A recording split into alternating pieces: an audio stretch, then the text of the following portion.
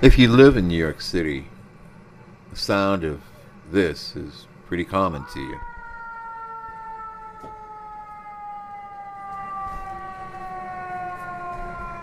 New Yorkers know that's a fire engine.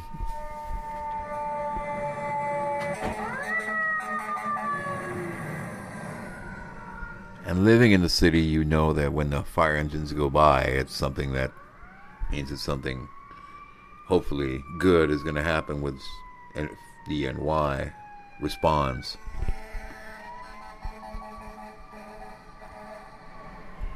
But a lot of times FDNY is responding with paramedic units, and their jobs are out there moving and getting around the city to be able to help people who've been hurt and who've been victims. But then you hear this kind of noise.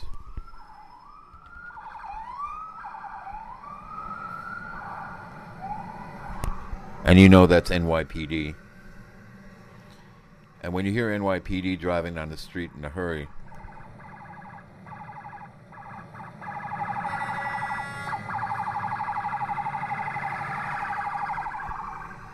and you know it's multiple units, black and whites or blue and whites in the case of NYPD, as well as detective cars, unmarked vehicles, and a lot of responders, that you know crime is taking place.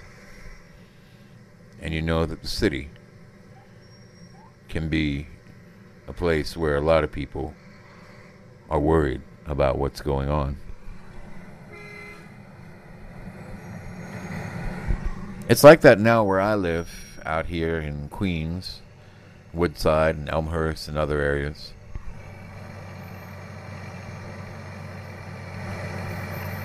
You hear and you see it, and you know the crime is happening, and you know that it is a problem. Mayor of New York, Eric Adams, was talking about it the other day. It was his first 100-day anniversary. First 100-day when of his coming into office. After all, Eric Adams was a former police officer. He knows what the scene can be like and what it is like for people. And, of course, how hard it is for them to do their job when the city has crime at this level. You can go around many parts of the city and you'll see more and more of this happening every day. 131 gun assaults with so-called manufactured printed 3D printed guns. You also have other instances of other firearms from throughout the United States being smuggled into the city in a huge way.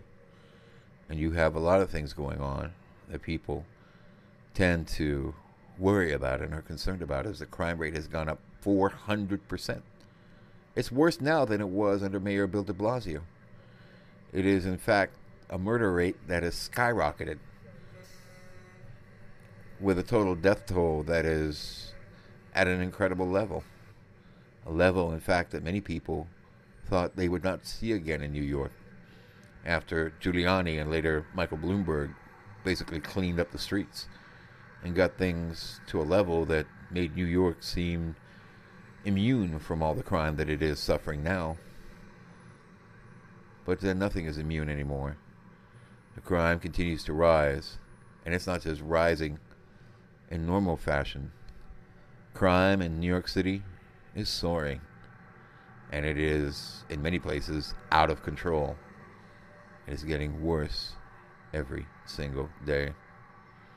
As you go around and you see it throughout this city, whether it's any of the 5 boroughs, from Staten Island to Brooklyn, the Bronx, Lower Manhattan, or other parts like Queens, where I am, it is getting worse, not getting better.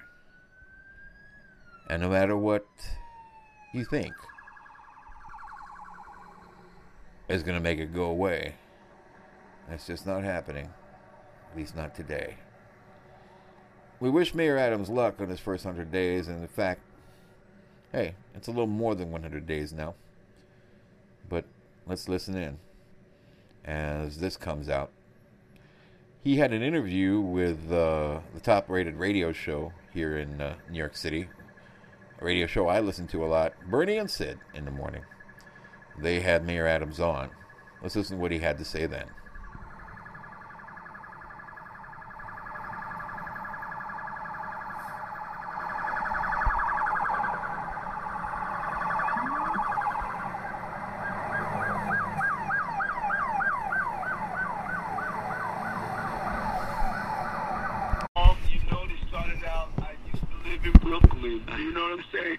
Yeah, I know. I picked that song. I knew it would work. I knew it. So, Eric, let's start with this. Before we get into the city, your 100 days in office, what's going well and what's not. It's a very simple question, Eric. Back on the Bernie and Sid show. What took you so long? Listen, I miss you guys, and you know what? Long but not forgotten. Now I'm back in the seat, and, you know, I'm looking forward to talking to you on a regular basis. Okay, well, listen, that's great. Awesome. Listen, I have to say, Mayor Adams, we've been extolling some of the good things that you're doing, which is bringing back broken windows, belatedly, but you brought it back. So congratulations on that. The anti-crime unit, reaping benefits already. That's a great thing. Dismantling these homeless camps, it's only common sense. Good for the homeless, good for the citizens of New York. But on other issues as well, of course, Mayor Adams, I must say the statistics show that crime is up 45% since you took over and 70% on the subways.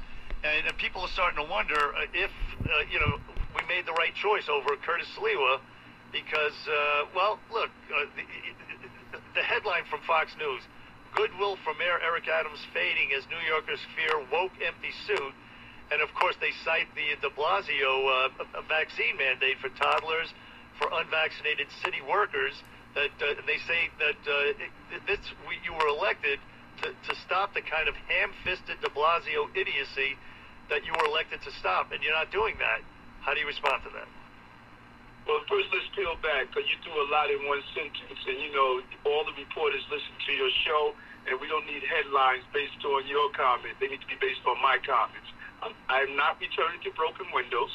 I am having a city where we ensure we have the quality of life that we deserve. And we have witnessed the normalization of just the failure of quality of life, everything from people stealing in stores, not being responded to theft of services.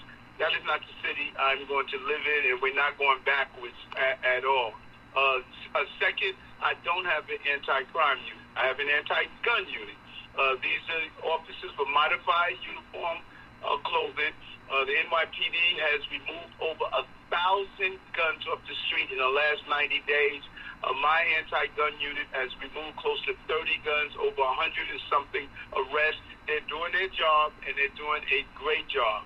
The problems we're facing, Bernie and Sid, are generations in the making. Clear on that. This is a corporation, New York City corporation, and anyone that has ever taken over a corporation know you have to change the culture of that corporation, and that's what I'm doing. We're laying a foundation that's needed to deal with everything from homelessness, dismantling of the encampments, putting people in humane care instead of the inhumane care that we allow to exist in this city. And so right now New Yorkers have opinions. And I don't know the New Yorkers you're listening to, but when I see people on the street, I'm getting a thumbs up. I see them all throughout the day, 3, 4, 5 in the morning, from early day to late at night, doing the thing that's best for New Yorkers. And so this is only the first inning, brothers. We got a 9-inning game. And trust me, at the end of the 9 innings, we will win.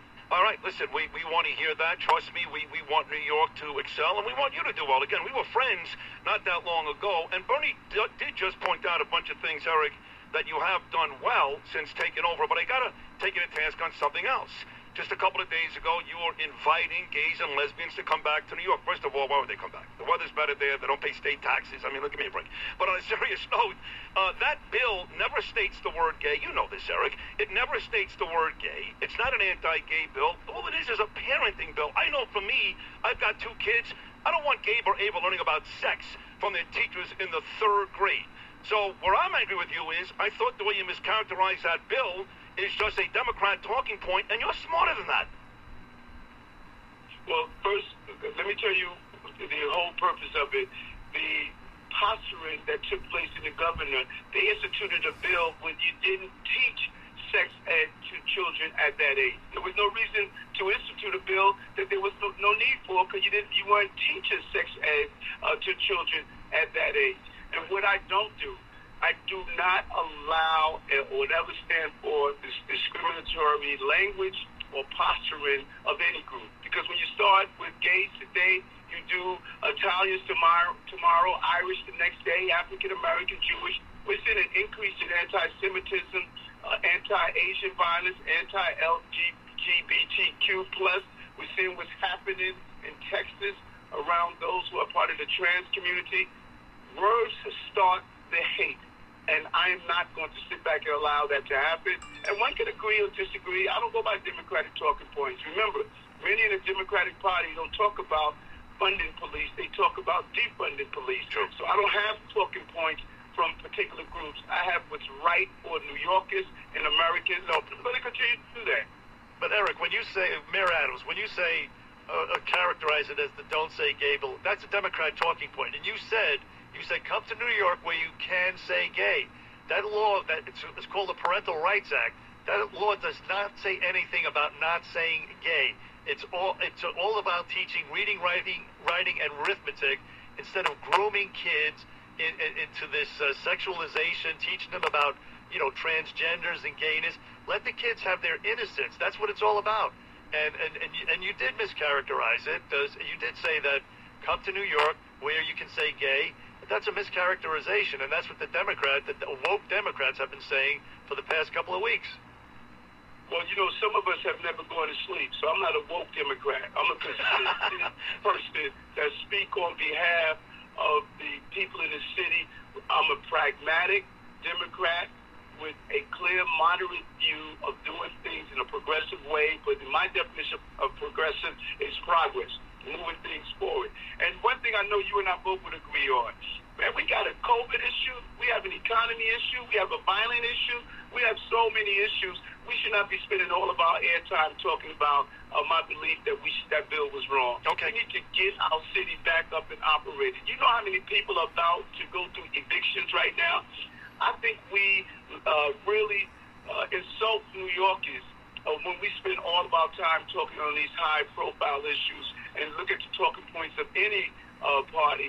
I want the talking points of New Yorkers, and they're saying, Eric, make us safe, allow for us to educate our children, and get affordable housing to turn our economy around. That's who I am, and that's what I'm going to continue to do. Fair enough. Well, we don't agree on COVID, by the way. Me and Bernie think it was over a long time ago. And for example, we weren't thrilled when you allowed Kyrie Irving to play home games in Brooklyn, but we laid off a bunch of workers before that. We weren't thrilled with that either. But here's where I'll give you more credit. You are not one of those woke guys in the respect of you don't sleep. The last guy who was mayor woke up 11 o'clock in the morning, was half-baked, and did nothing all day long. To your credit, I'll give you some credit here. You are a hard worker. You're out there all day long, sometimes early in the morning, sometimes late at night. So there, in that respect, just the work ethic compared to de Blasio, you've got him beat by about 50 miles. Well, I've always had to work hard. A young man growing up dyslexic, I had to work hard to graduate from college. I worked hard being a dishwasher. I worked hard going to school at night. I worked hard studying to become a sergeant, a lieutenant, and a captain. So working hard is part of my DNA because I woke up every day as a child seeing a mother that worked hard to feed 6 children. And my story is the story of everyday New Yorkers. We work hard in the city, and we're going to continue to do so. No one is going to outwork me in turning the city around, and that's what New Yorkers expect from me. Well, they also expect fairness, Mayor Adams, on the Bernie and Sid show. For example, the vaccine mandate, that the policy that you employ right now, you put jocks, high-paid athletes, and entertainers as well, over kids and cops. I mean, that reeks of elitism and unfairness, and you know it does. I mean, you're sick of talking about it, but they're sick of being unemployed because of it. And the kids, the tots, I mean, masks on tots, they move the masks. The masks are ineffective, and the tots are not vulnerable. You know that, Mayor Adams. What do you say to that? Well, first of all, one thing I like about this show, why I said it was a good show, because even when I disagree with you, historically, you lean into facts. Let's be factual here. In the ending round of those who decided not to take the vaccine based on city rules that were actually challenged in court, and the judges said the city was in the right, no cops were fired. Zero. We need to be clear on that. They understood that many of us had to lean into what we needed to keep our city open. We also had those who had religious exemption or medical exemption. There was a pathway not to take it. As a right of employment, the courts ruled the city had the authorization to do so. This was put in place before my administration. But even if it wasn't, I would have done it, because that is why our city's open right now, because of those mandates. We want to remove the mask from our babies under 5 years old. We were going to announce it on Monday, but I was clear when I said this. If we get an uptick in this new variant, we're going to look at it to see if it stabilizes, and then we will remove the mask for less than 5 years old, like we did the other rollbacks, those with vaccine mandates in restaurants, face wearing, school children. So we have been consistent. Listen, brothers, I can't have this city shut down again. It can't happen. We spent $11 trillion on COVID. We don't have another $11 trillion to spend. I got to be smart, and I'm going to take some heat throughout the time that I'm going to do this, but New York has elected me to make tough choices and stand up for those choices. Kathy Hochul finally came around just a little yesterday, Mayor Adams, when at least she's going to give the judges now some discretion. Clearly, she's feeling the heat for the 22 election and knows that people have had enough in this city, in this state with the crime. And the people that she surrounds herself with, these idiots, Carl Hastie and Andrew Stewart Cousins, and these folks who claim that bail reform has nothing to do with the crime, it's insulting to people like me and Bernie. I got to be honest with you. Now, you went up there and they kind of slammed the door in your face, and you came back with your tail between your legs to New York City and couldn't do much about it. And our contention was, hey, Eric, go out there and start naming names. Start shaming people. Start yelling. If you want to combat crime in this city, bail reform is part of the problem. You can't just go to Albany, have the doors shut in your face, and come back and not really say much. What do you think about that issue? Well, first of all, you guys have known me for a long, long time.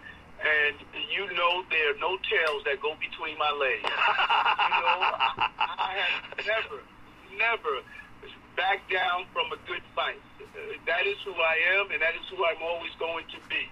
And although everyone stated nothing would be done, Eric was beat up in Albany. All the headlines said. So let's be honest. Many people thought the needle would never be moved.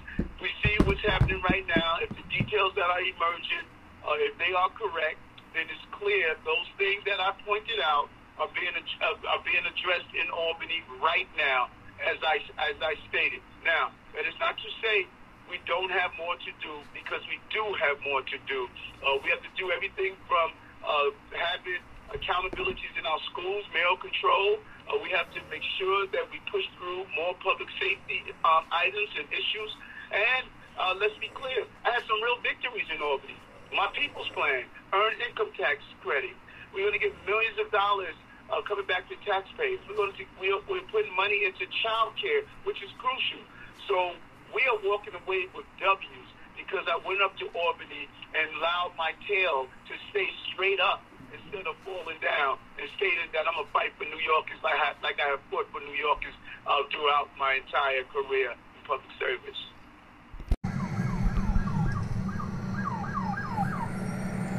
That was an interview conducted by Bernie and Sid. I forget their names. I always get them confused. And one is Sid Rosenberg.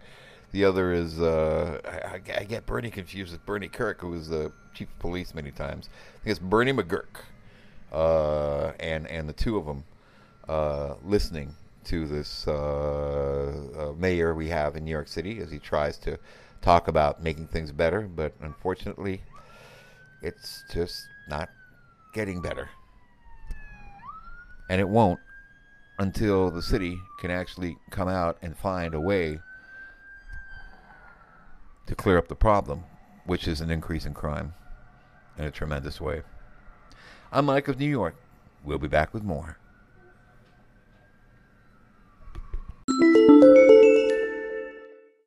Go ahead, sir. Thank you. Hello, Senator Cruz. Thanks for coming out. I really appreciate you being here, making the trip. My name is Jamark Simon, and my question for you, Senator Cruz, is, so according to the Texas Tribune, you refused to certify the Arizona presidential election results, but most Republicans, like Mitch McConnell, have admitted that Joe Biden won. Do you think Joe Biden legitimately won the 2020 election? Why or why not? Okay, great question. Look,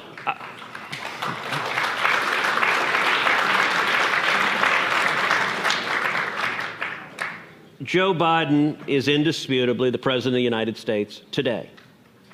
Now, there are those in the media world that love to go around to Republicans and ask variants of the following question. Do you agree the 2020 election was fair and straight and everything was above board? And the answer to that is no. What is odd about discussions about the 2020 election, listen, we're in a very polarized time. We're in the most polarized time certainly I've seen in my lifetime. And we're tribalized. Each group, each tribe, the left listens to left-wing media, the right listens to right-wing media, and we have these echo chambers that just reinforce what we believe. So coming out of the 2020 election, the corporate media and the left insisted voter fraud doesn't exist. And if you say voter fraud exists, then you're a tinfoil hat-wearing conspiracy theorist. Now, my view on that is a wildly ahistorical perspective. Voter fraud has been a problem, I believe, as long as we've been having elections, and not just in the United States, as long when the first cavemen gathered together to elect the Grand Poobah, somebody stuffed the ballot box. Mm-hmm. And that has been a persistent challenge. And I've spent over 2 decades fighting against voter fraud, fighting against, for example, photo ID requirements to vote. When the state of Indiana passed photo ID requirements, I led a coalition of states before the U.S. Supreme Court defending those photo ID requirements. We won 6-3 in a decision authored by Justice John Paul Stevens, one of the most renowned liberals on the court, who explained that protecting the integrity of the election is how you stop people from having their vote stolen.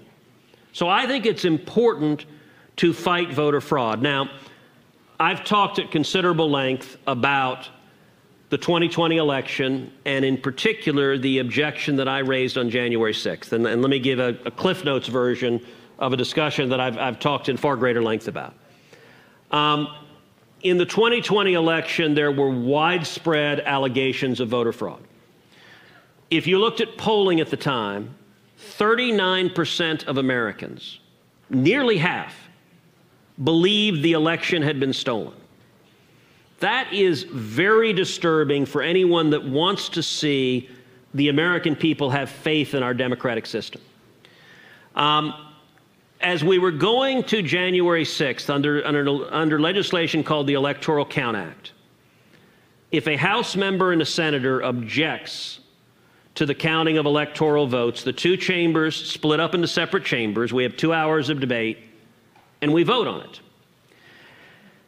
And I spent days and weeks struggling about how to vote. And here was my thinking as I struggled with it.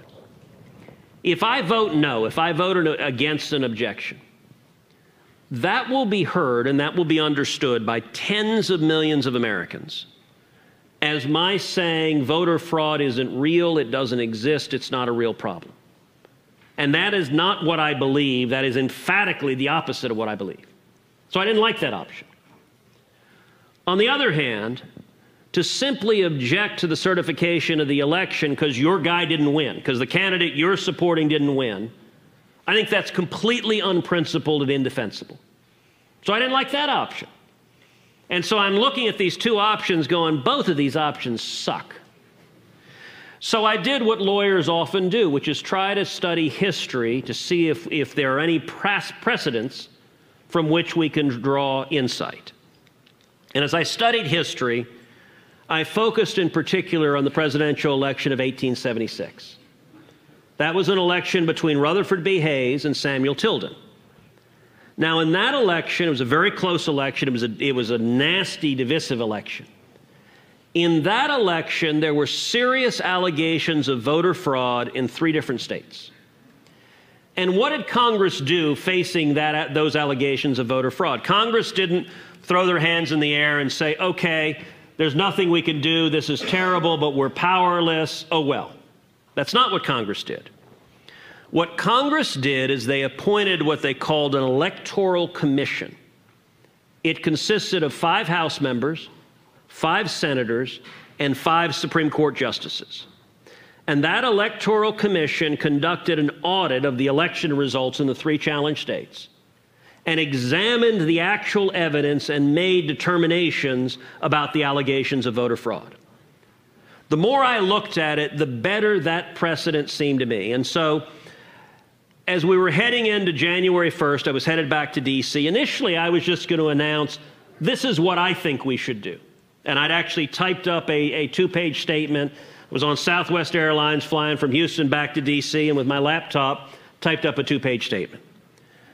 But then as I thought about it, I decided, you know, it would be better not to do this alone, but to try to assemble a coalition together. And so I began visiting with other senators, and in the next 24 hours, a total of 11 senators joined together, and we put out a joint statement in which we said we were going to object to the results of the election in order to call for the appointment of an election commission to conduct an emergency 10-day audit. Now, if that happens on January 6th, it means the audit could be completed before January 20th, so it wouldn't delay the inauguration, and have a determination on the allegations of voter fraud.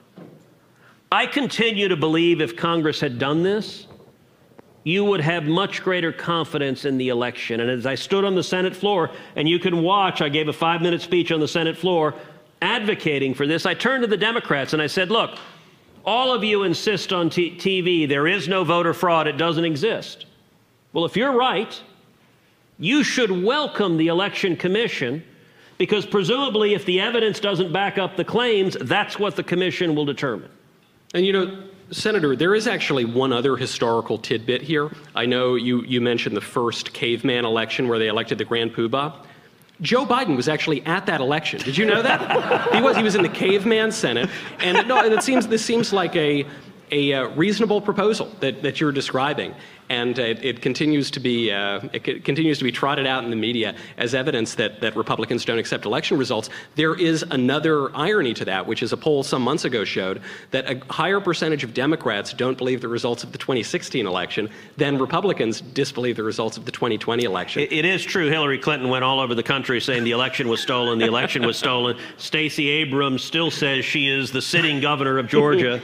And president of Earth, too, according to Star Trek. Okay, that's true. All right, that was just annoying.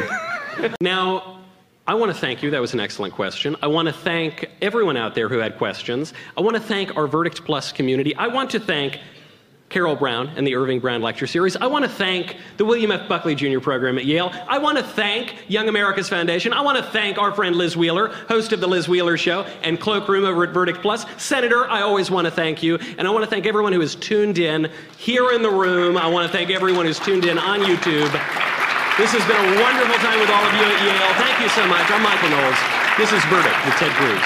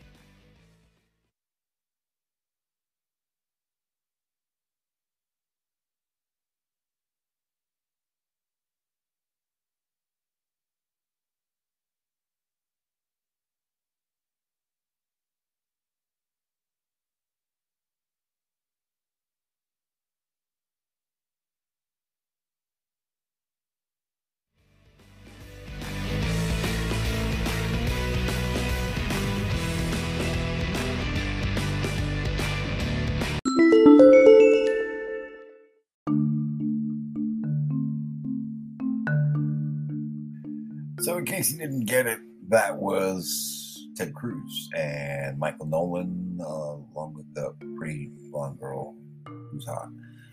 They were at Yale University. I was watching it a while ago. You should listen to that whole episode, The Verdict at Yale. Very interesting.